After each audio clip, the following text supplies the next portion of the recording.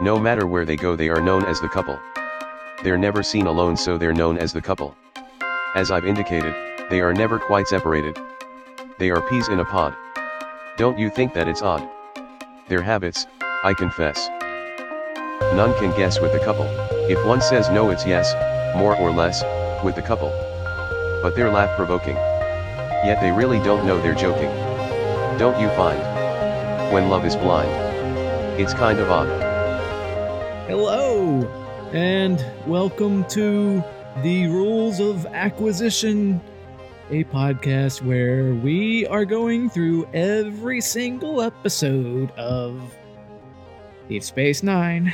I didn't quite remember the Odd Couple theme there, but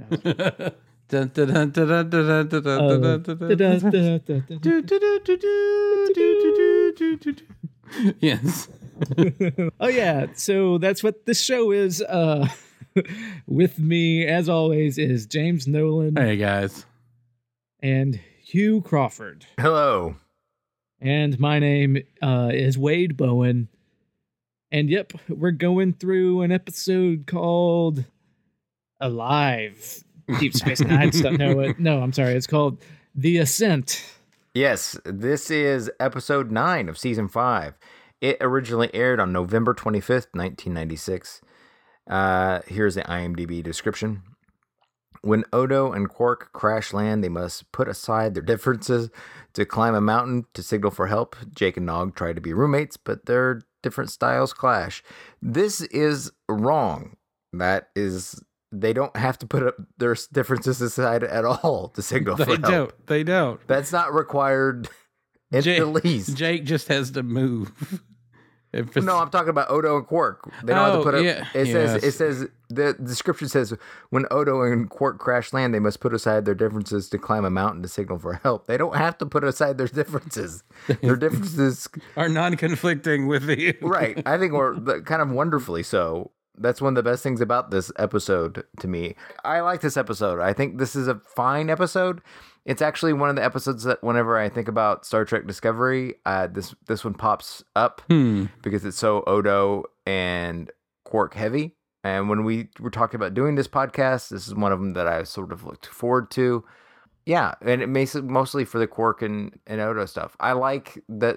Yeah, this is I like this one's it's kind of a back to basics kind of episode in a lot of ways. It's just like it goes back to the A and B plot that don't really interact. Parallel themes. They're like right. There are parallel themes. Yeah, I'll agree with that. But it's it's not an away mission, but it's like two guys get crash landed on a planet and they have to that's pretty basic Star Trek. And two guys who aren't technically like the bartender crash lands. That's interesting. They just have rudimentary knowledge, They don't, the problem solving is just like a physical one, where you have to get from point A to point B. Right. Yeah. And it's like, like one of the first dichotomies set up in this show is the Quark versus absolutely dynamic.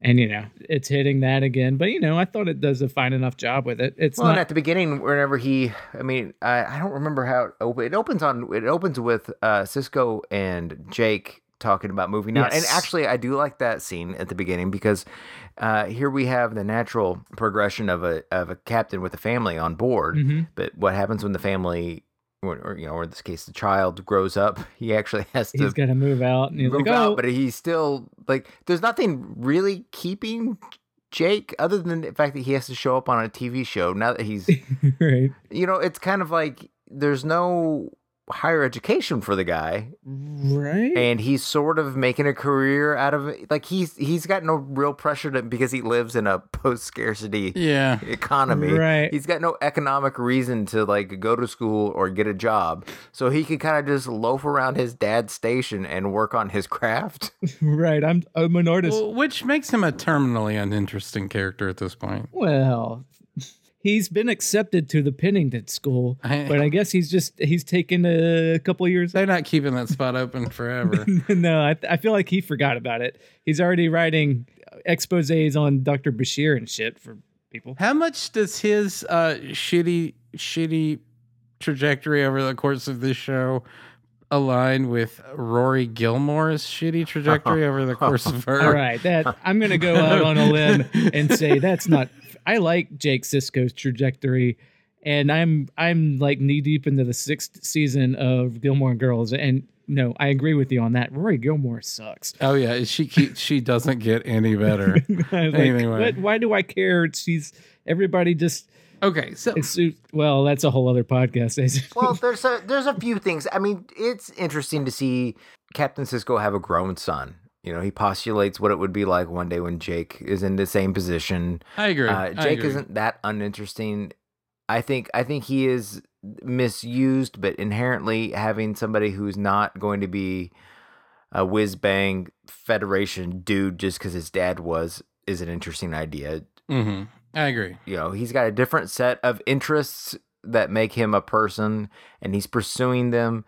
And Sisko's kind of got to deal with that too. If he had goals that were oriented towards a visual medium, maybe that would. Oh, maybe I'd be more satisfied. Like if you I don't know. Like I know this sounds ridiculous, but if there was like a newspaper for Deep Space Nine, if there was like a Deep Space Nine Gazette or some sort of whatever, and he's trying to work and get in on that, like the Yale newspaper that Rory Gilmore. If it was a little more like but I mean, like if he had his goals is to write better stories, and that's great. But it's also not interesting. Yeah, he lives in a semi-utopia, kind of. Yes, and that's all super interesting. I just wish there was I wish there was a way for him to be visually compelled, like every other character in Star Trek is. Well, the way they deal with it is they give him a roommate that he doesn't get along with. Exactly. And Nog is back for some reason, and I don't fully understand why Nog is back. Well, isn't he? He's doing he's doing his cadet. He's in his there's a whole scene between Sisko where Sisko's to jumping forward a little bit. That's okay on this one. Like his cadet training, his sophomore year cadet training, field studies. Yeah. And Sisko's like, I remember back when I was on Starbase 137, I thought it was going to be awful, but it was the greatest time of my life. Blah, blah, blah. Okay. It's the same reason. It was like that year in 6th grade where you had half a year was being taught by some pimply ass fucking 20-year-old as opposed to your grizzled professor. It was like that. It's arguably, oh shit. Why? What's her name was on Discovery. She's a cadet as well. They send cadets places. Oh, Tilly. Tilly. Yeah, Cadet Tilly. They send cadets for field studies sometimes when the plot demands. All right. Let's postulate something here real quick.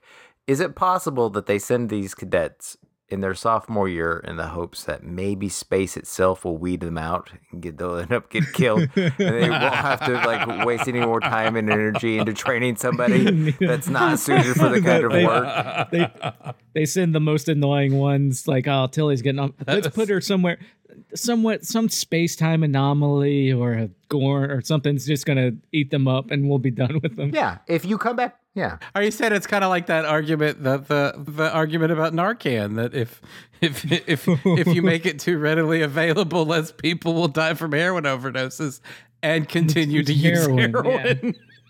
And that's why we have the drug epidemic, right? Because people don't die. Yeah. So, yeesh. Don't die from it. Yeah. Yeesh. Yeah, this is horrible. Yeah. Okay, so Nog is back. Nog is back. There's the scene where Jake's moving into not 1G12. Nog is back. It's moving to back again. Oh, you're Nog is back. You forgot about Nog. He's not moving to Section M. He's moving to the other side of the habitat ring, and his dad is like, "When you have a son, you'll feel bad about this." He's like, "I don't have a son, motherfucker." And I don't have a son. Also, Nog is coming back, and Rom is waiting for him, and Quark brings in root beer, and we bring up the whole root beer as the Federation ruining Ferengis is a whole kind of motif throughout the series with Quark. It's so human. It's got sexy bubbles. And bubbly. He offers to Odo when Odo comes in. He's like, "Oh, you're not my son either. Would you like some root beer? It's got bubbles," and we know Odo likes to fuck bubbles in his beer. But whatever. Yeah. He's not there to drink root beer. He's there to cart Quark off to Inferna Prime to a Federation grand jury. because that's what this episode's about. Because they need to get on. Ira Stephen Bear wanted to write "Waiting for Godot" on a mountain. Is that really? Did you? Yeah. Yes. By the way, Ira Stephen Bear. Let me just say, This isn't Godot. "Waiting for Godot" is not my favorite Samuel Beckett play, but Samuel Beckett is one of my top 5 favorite all-time writers. And whatever the fuck you just did with Odo and them on the mountain, that's not Waiting for Godot. No. At all. No. And Waiting for Godot sounds good. And was a couple of years earlier, or maybe even this year. No, a couple of years earlier was done good by Seinfeld. So they gave you a blueprint of how to do it updated, but you just didn't take the bait on that. Which did Seinfeld do? I don't know. The Waiting for a Table at the Chinese restaurant. Who's Cartwright? Okay. I'm Cartwright. Yeah, so basically my whole thing with all of this show is nothing has enough conflict. It's not that I think it's I mean, I think it's boring, but I think it's boring for that reason. Yeah. I don't think the ideas are inherently silly or stupid. I just think that there was it's so conflictless that it's getting hard for it. I feel like the conflict was all character based, and the external conflict was that they're crash landed, but the bigger conflict is that they're not getting along. Both of them. Yeah. But I was thinking at the time, I was so once Nog is fuck, I don't want to live with Jake anymore, and then tries to move out. And then once they said that you have to what if they had a neighbor who had designs on getting that apartment and was trying to push them apart? Oh yeah. And then by ends of it, Nog hates her and Jake hates her, and though they don't like living with each other, they want to spite this bitch. Or tell you, what if they had the Goyles next door that they're trying to impress? or no, what if they had a Mr. Roper, a Don Knotts type, come in? Are you gay? Not that there's anything wrong with that. Or Gary comes, or just at the check. No, all of these ideas are better than what they did, which was they get over it. Yeah, I did notice oh, wait a minute, we ran out of runtime. The runtime necessitates it. They're over it now.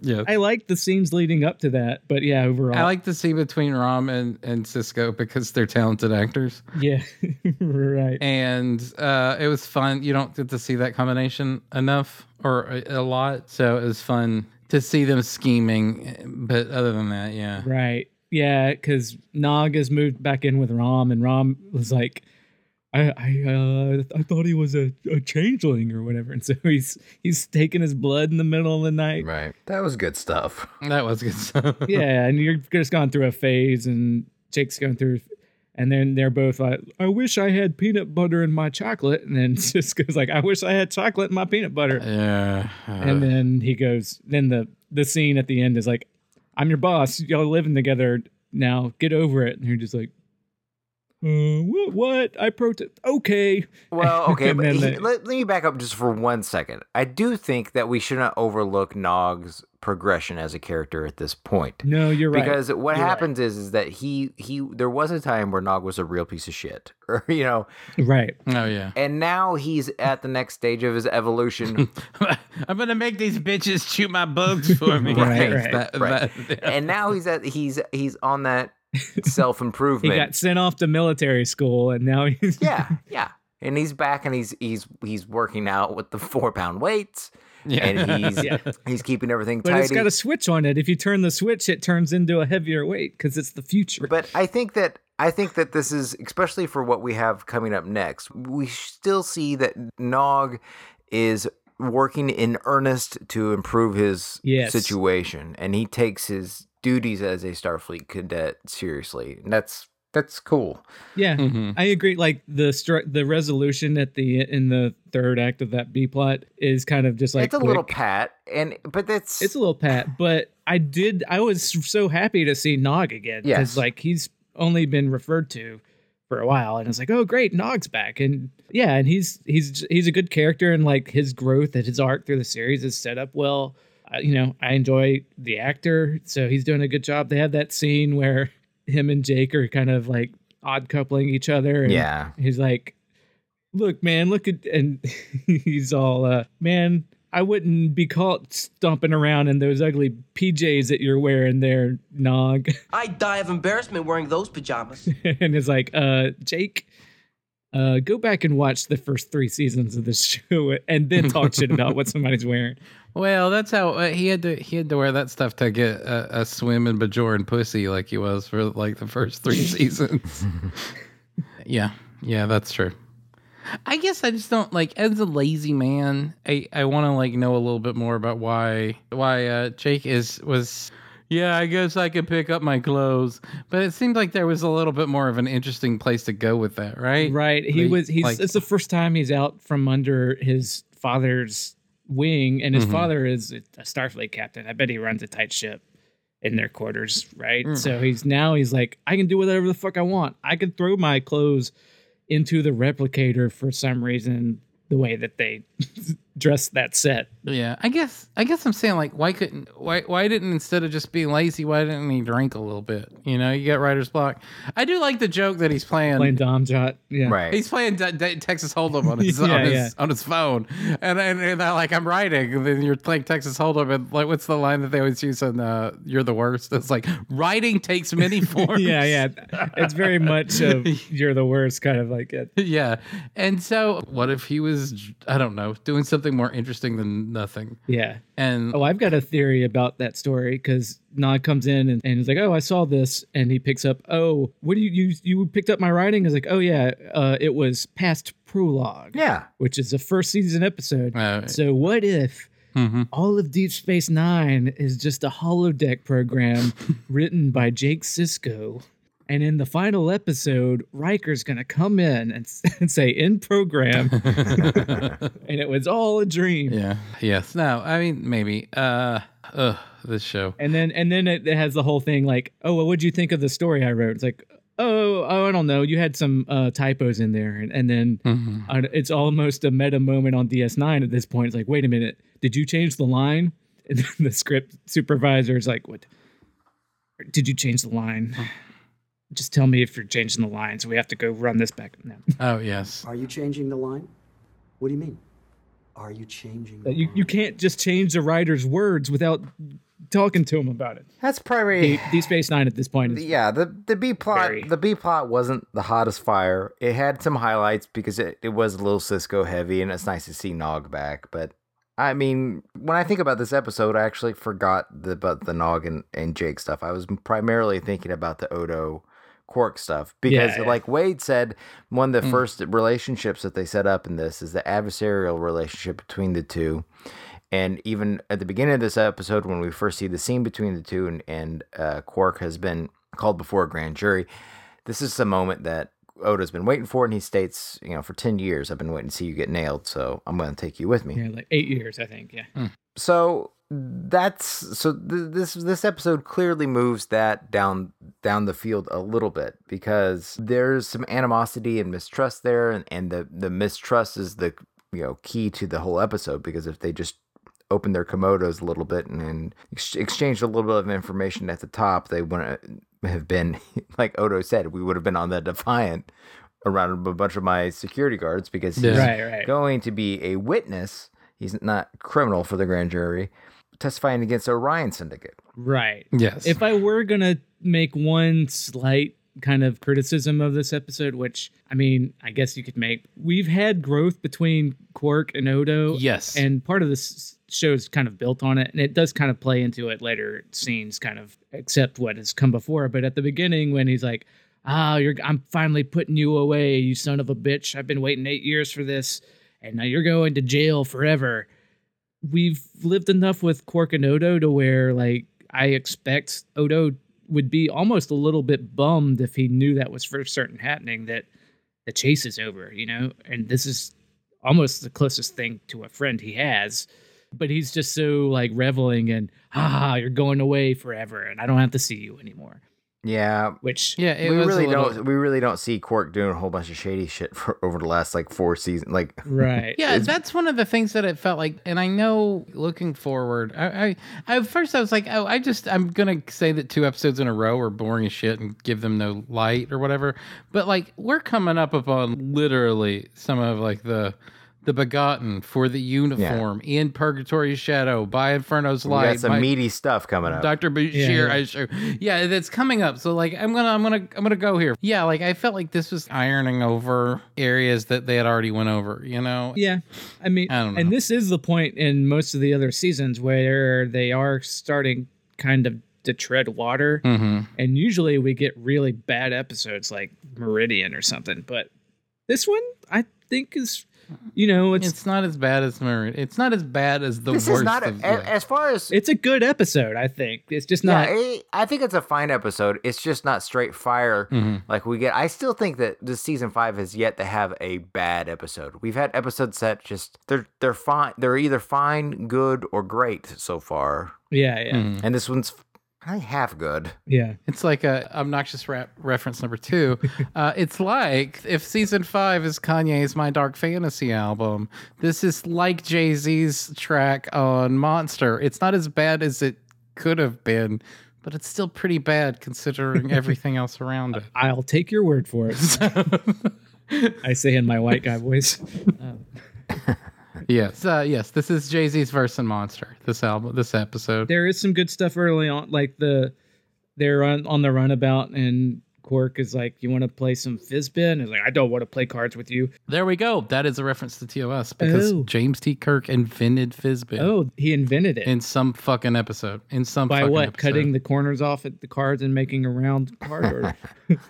It's called. He invented it in a piece of the action. Kirk had a failed Kickstarter campaign for his card game that he came up with. Well, maybe it's when they went back to like the 20s.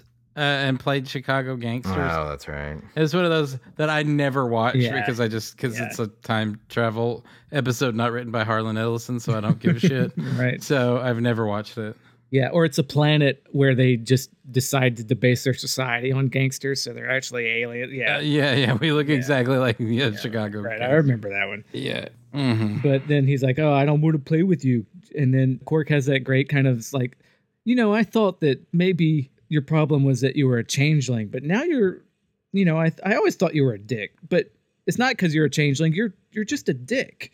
Before you couldn't drink, eat, you couldn't fuck, you couldn't make love, but now you're one of us, and you're still just a miserable, self-hating misanthrope. But you're fucking now, baby. What's the matter? But he ain't.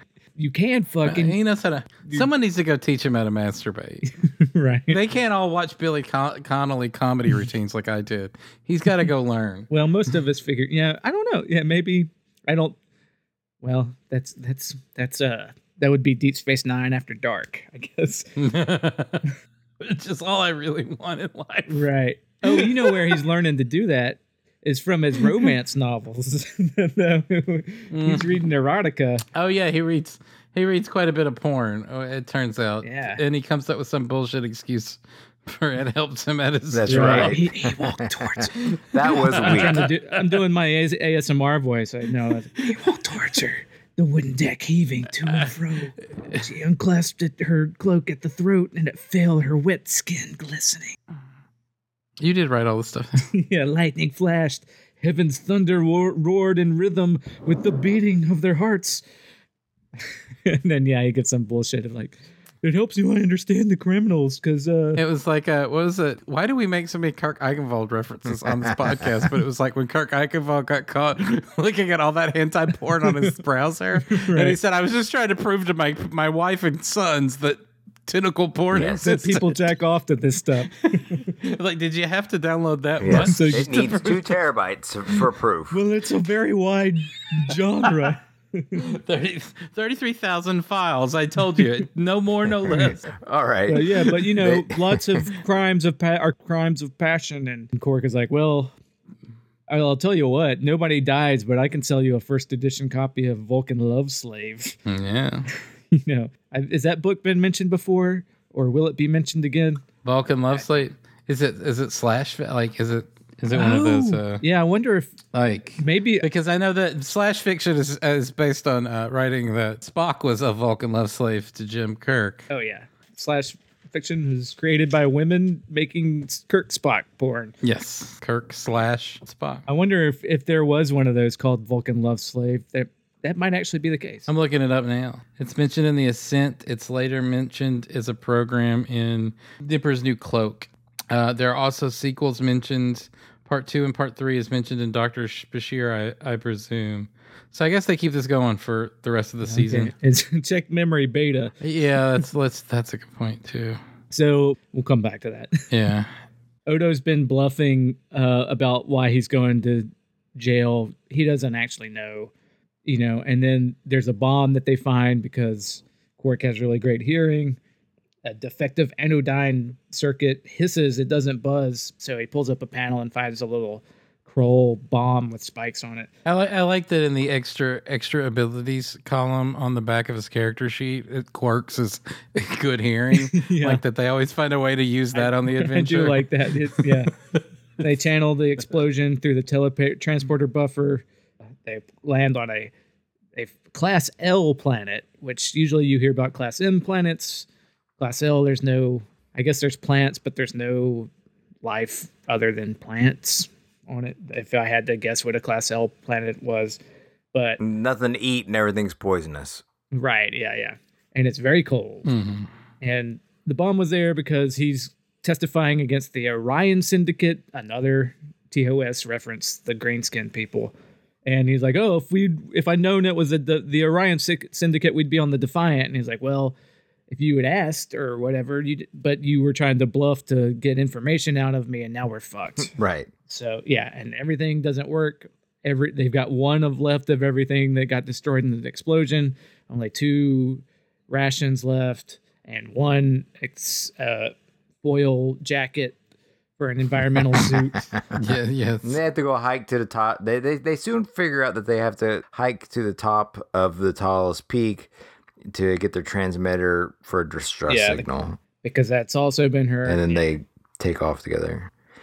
But what happens is, of course, they end up getting very hungry, and eventually Odo gets injured. Yeah. And convinces Quark to go on without him, not before Quark tries to drag his ass up the mountain some more. But the whole time they are still finger pointing and bickering, and basically the mistrust, they figure out that the mistrust is what did them in. Right. And that's kind of the point of the story. Right. Yeah.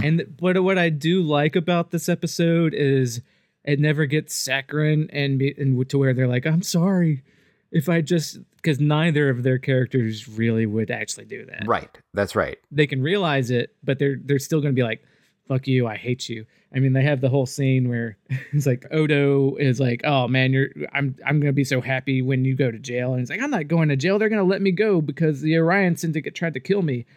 I'm not a suspect, you dumbass. I'm a snitch." Yeah. And then Odo counters is like, "Oh, I see, because you tried to join, but you're too poor. You've been working for 10 years and you're still small time. You can't afford to pay the dues to join the Orion Syndicate." And then Quark counters back, was like, "Well, you've been wasting 10 years chasing a nobody. What's that say about you, Mr. Great Detective?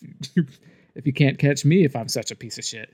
Then they get into a fight where he's like, "Oh, you're a thief. Well, you're a prude, lecher, freak, fraud, and fascist." Because we've said it before. He does call him a fascist. He calls him a fascist Yes. several times. And then Quark calls him a failure. But then it's just Quark yelling, "Fascist, fascist, fascist." Which, Neither of them are wrong. Yes. no, they're not. Nope. And I think that's why the barbs sting, because it's from a person who knows you best.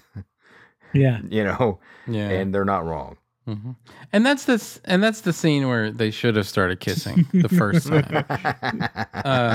It's a real Brokeback Mountain situation. Like, we were up here hiking and camping. And Yeah. I wish I could quit you, Odo.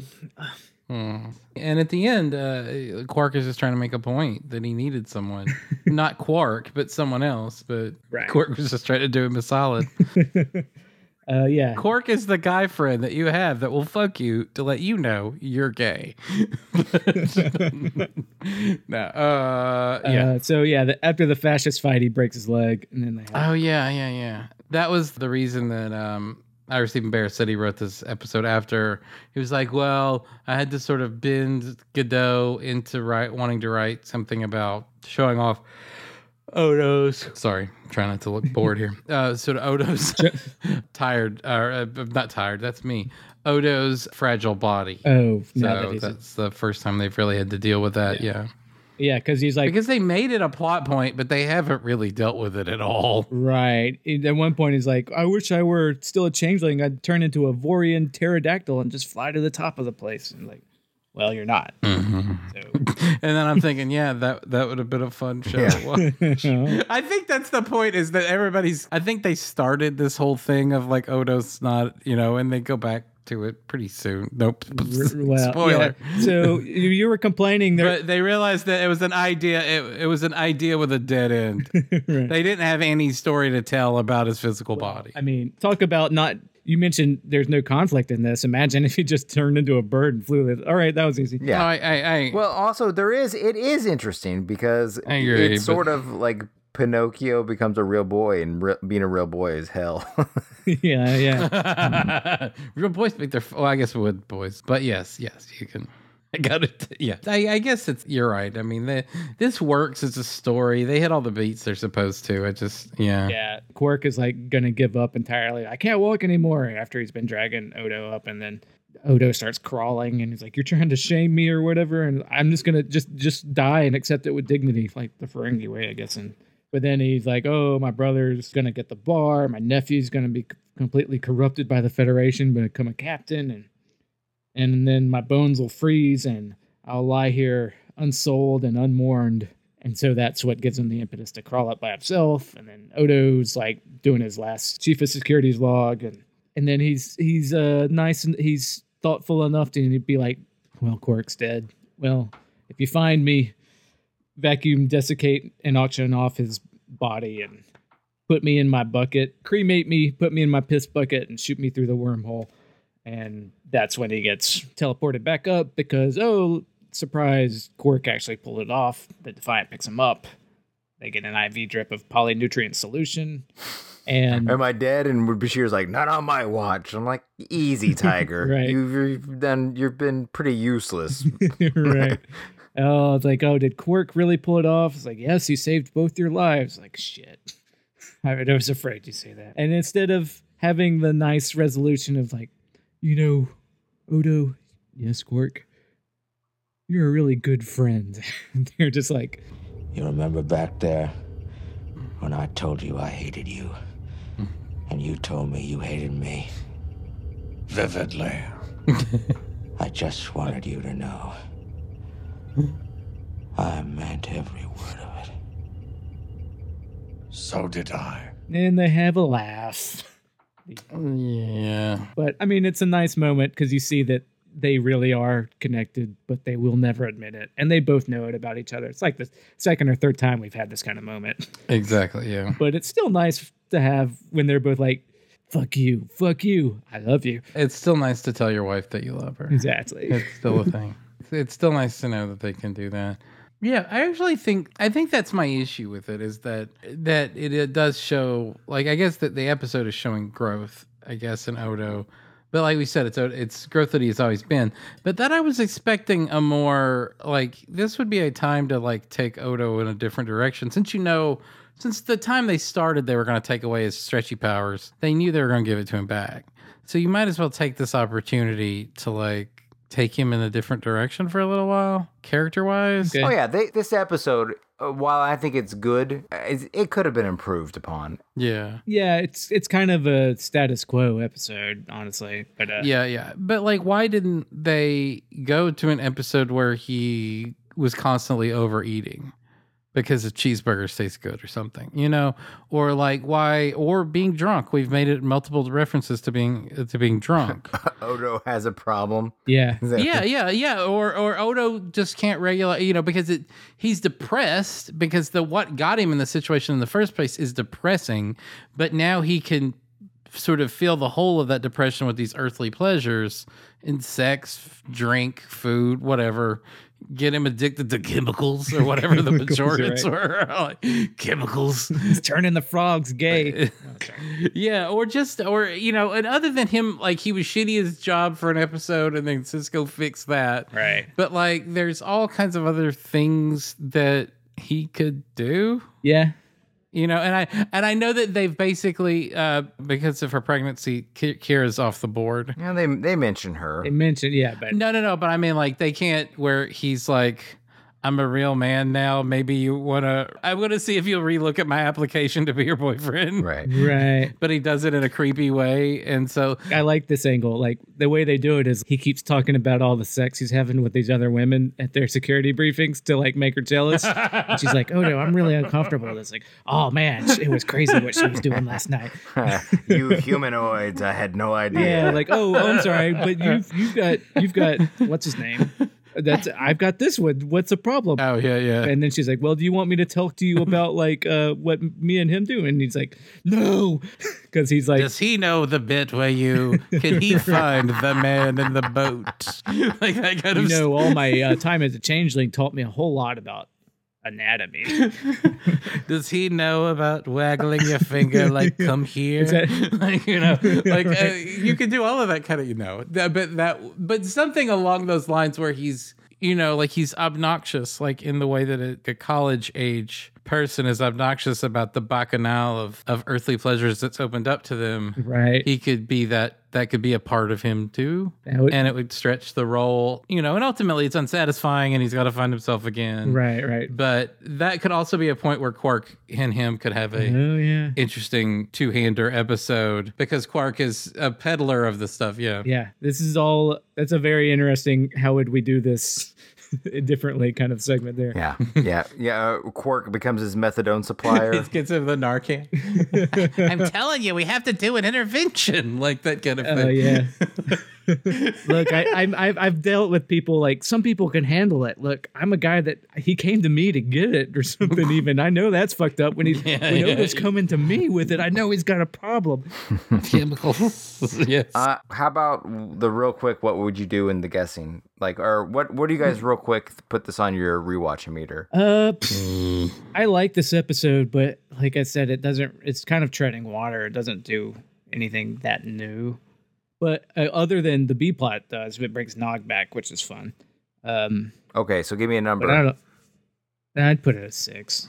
2.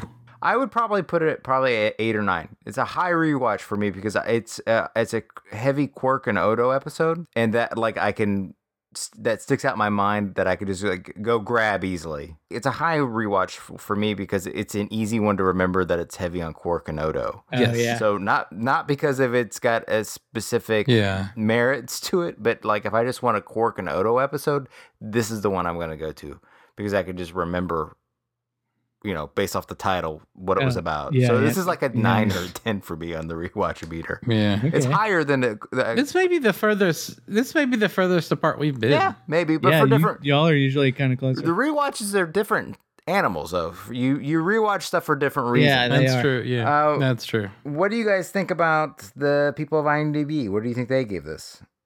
7.1. That's a good number. It forces me to overthink it. Going with my gut. 7.4. It is a 7.4. It is. Damn it. It is a. People like these characters. No, that's a pretty good. Sorry. So. Hey, I'm still closer than I have been last season. Like, yeah, we're in the ballpark. I mean, you've gotten them spot on, like 3 out of the last 5, which is, hey, I don't know why. I'm not mad. I'm just giving you props, man. I think I'm trying to get like a bearing on where they go. Every now and then they'll throw me a wild card. All right, guys. All right, now it's time for voicemails and emails. Is that right, Wade? That's right. All right, let's go. Yes. Okay. What do you hate? You. Well, that's fine with me. Because I hate you too. You're nothing but a petty thief! You're an arrogant brute. Lecher! Freak! Fraud! Fascist! Failure! Failure!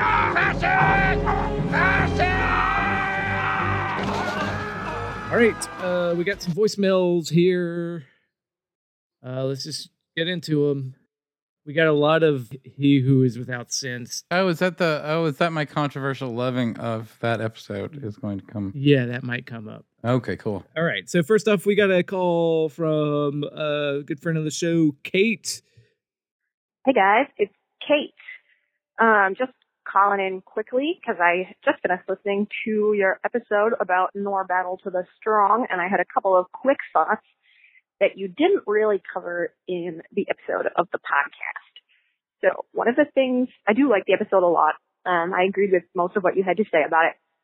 And it's nice to see Jake getting a sort of serious storyline and getting to do some dramatic stuff instead of just, you know, silly plots where he and Na get into trouble, or really bizarre, awful plots where he gets seduced by a space vampire. But basically, one of the things that bothered me during this rewatch was that everybody was treating Jake as though he was a soldier. Not quite, and he sort of treated himself this way too. Like, it was sort of like Jake expected himself to perform to the standards of someone with Starfleet training, even though Jake is an 18-year-old civilian with no combat training. Nobody should have expected him to fight anyone or like stand his ground in any combat situation. And I guess the dying guy in the pit or whatever didn't know who he was and didn't know that he wasn't in Starfleet. But I don't know, maybe his outfit and age should have kind of given it away. Like it's and at the end too, when Sisko is like, obviously Sisko, that scene at the end was great and he was very encouraging and comforting, and I loved that. But also, I think at some point in the episode, someone should have just said to Jake, hey, it's okay, nobody expects you not to run away from danger. That's your job. You're supposed to stay alive. You're not supposed to fight because you're not a soldier. So that was just kind of weird, especially in, I guess, this enlightened future. Like, you would think people would be able to make that distinction between Jake, untrained, just out of high school kid with no combat experience, and everybody else in the episode. And I think, Jake was really brave, even just the stuff he does helping out in the hospital and, overcoming his own squeamishness at the beginning. Like, that was really amazing. I've never been in a situation like that. I don't know if I would have been able to do that. But yeah, I think someone should have just sat him down and been like, hey, it's fine. You don't have to charge into battle. You don't have to face Klingons. That's not your job. Yeah. So. Was that it? That was it. Yeah, she got cut off at the 3-minute mark. Okay. She makes a good point, because that's a glaring problem with the episode that we didn't touch upon. But I think it's the reason why he was treated as such, because they were trying to do their World War I book thing so hard, right? Yeah. It's because they were trying to. What book is it off? What is it? Farewell to Arms, I believe. Farewell to Arms. Yes, I think it's because they were going hard into the paint with the Farewell to Arms riff. Yeah, and I think that if they weren't so dedicated to following that template, that they probably would have had a conversation. Somebody should have had a conversation. I agree with her. I think. Yeah. I mean, Sisko does say at the end, like, look, man, it's okay. Everybody gets this. And he does point out that, you're not a coward, but yeah. I've said several times over the course of this podcast that I wanted the show to make a more effective critique against the Federation.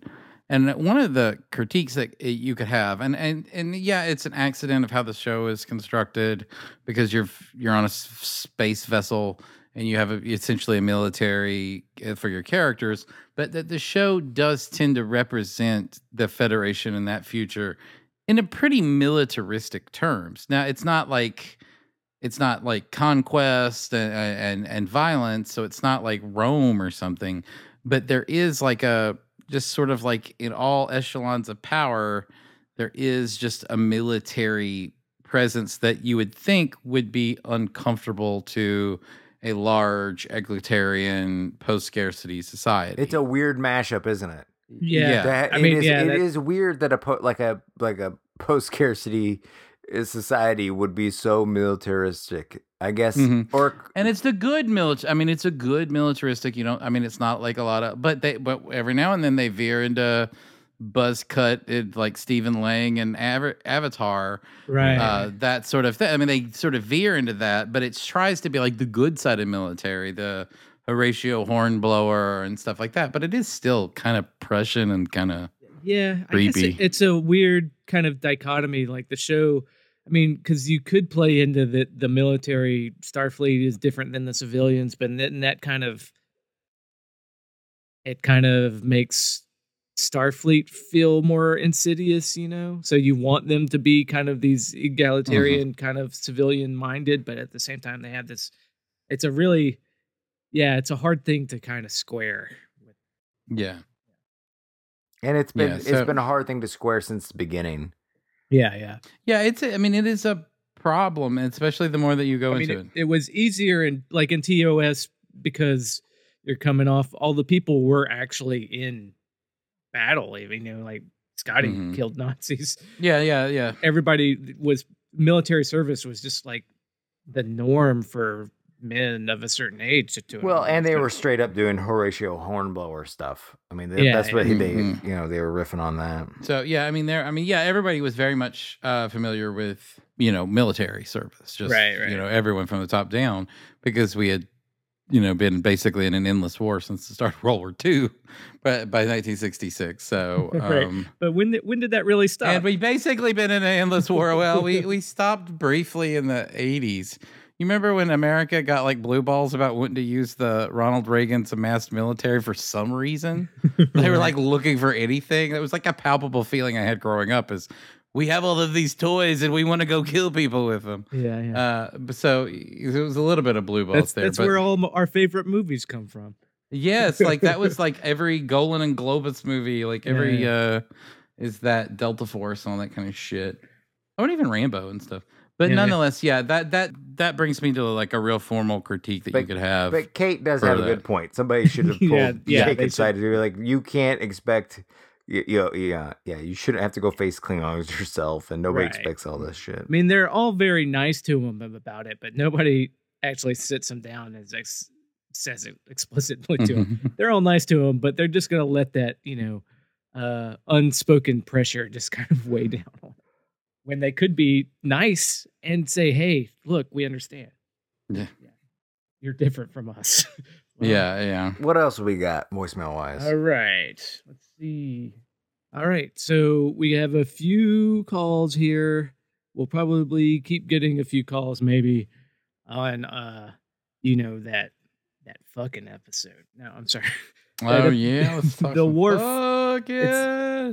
It's an infamous episode among people who like DS9. Most people don't really care for the Ryza episodes, but people do have opinions and they share them with us, and we like hearing them. They're wrong, but you can share it. Well, that's like your opinion, man. They might be wrong, they might be right. Let's listen to this one from Tom from Cleveland and figure some of this out. Okay. Hey, gentlemen, this is Tom from Cleveland. I'm sure knowing your fan base, we're going to get a ton of phone calls for the Without Sin episode, so I'm going to get my foot in the door here quickly. Just a couple things. Do we think that Ryza was the only unanimous vote for acceptance into the Federation in the history of the Federation? It's like, who wants in? Yes, they can come in. Two, how does that planet even make sense because it is a one-and-done planet, and we are removing the relationship part out of sex. How does that planet even exist in the days of Holosuite, where you can customize your love 'em and leave 'em avatar to your specific kink and or desire? Why bother beaming down and finding somebody? Again, we're not talking about the relationship piece or the interaction with another person. That's not what Ryza is all about. Two, is Ryza as a planet geographically synced up to if your particular like and or dislike, you need to go to this part of the planet? Whatever you're into, you need to land over here, which kink cities. Concerted fear of mine whenever I'm traveling that I'm going to get a hotel in the wrong part of town. So, I'm going to, the arts district, walking distance of all these theaters and museums, and I inevitably end up in the financial district where it's all sports bars and Brooks Brothers. You imagine that you're planning this trip to Riza and you step outside your hotel on the first day and you look around and you're like, damn, I'm not in any of these people. Okay, I need to go somewhere else. And finally, this would be a much better episode if that team of evangelicals were people who were in the shit. These were survivors of Wolf 359. These were people who lost people when the Dominion attacked the non-Enterprise and blew that up. People who were hardcore, who were like, no, we're not ready. We need to get ready. Would have made a much better episode instead of these evangelical stand-ins. Well, gentlemen, I always love the show. I need to run. I got to go moisturize a trail. Later.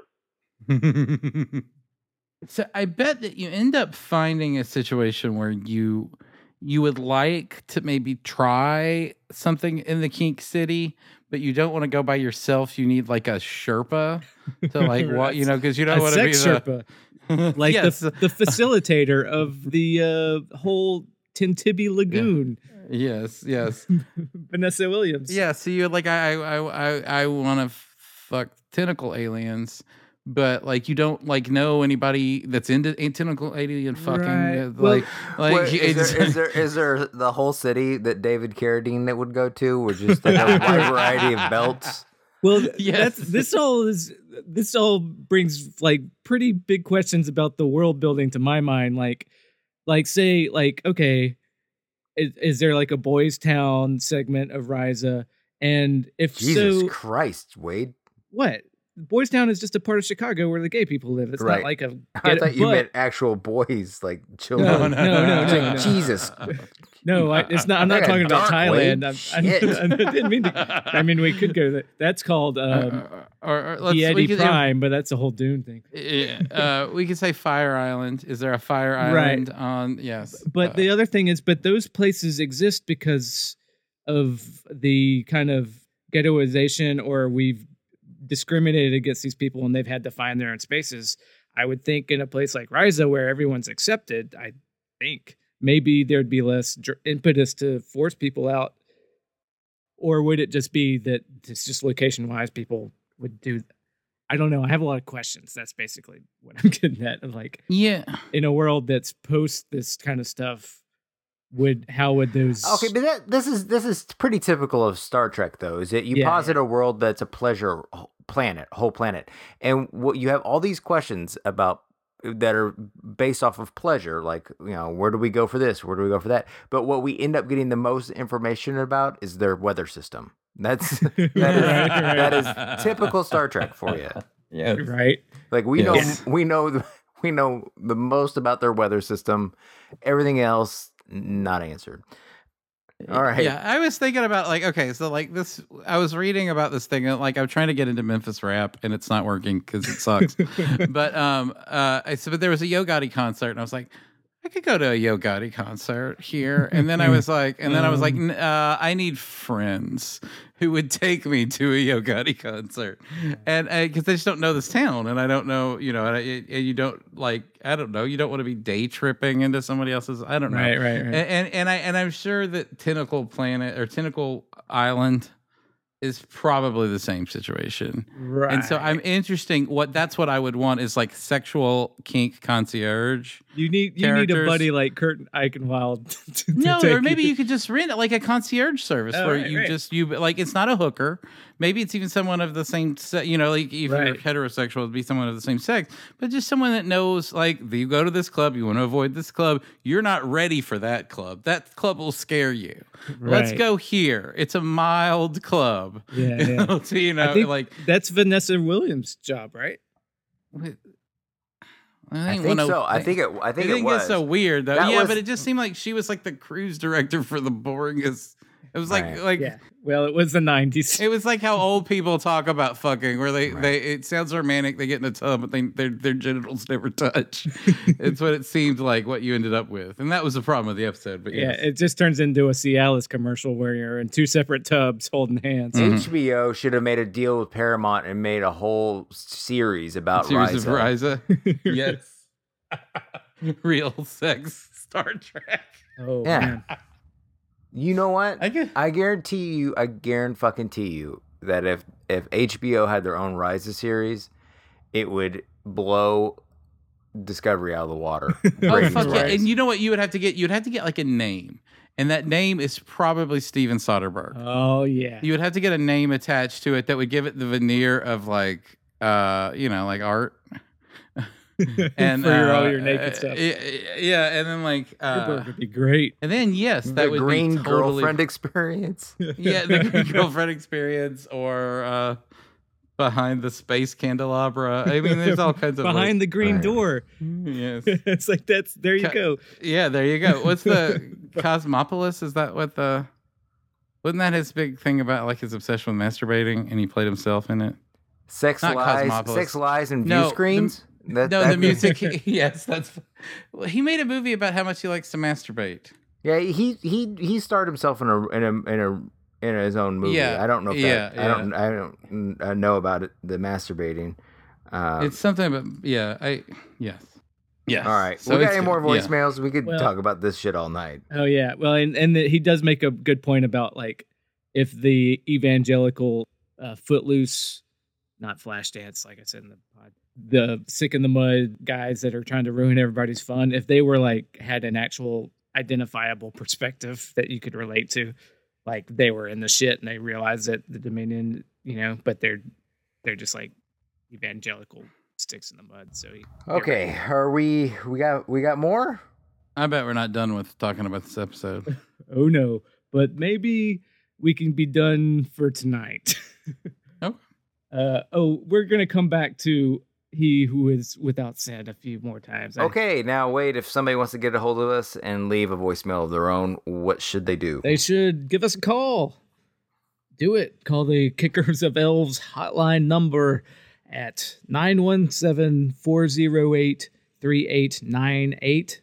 Talk to us about all the Star Trek, Deep Space Nine, or whatnot, or whatever else you want us to talk about. Do that. Or if you can't call us and you still want to record a message, and you can do that, send it to our email at rolesofacquisitionpodcast@gmail.com. You can reach us there.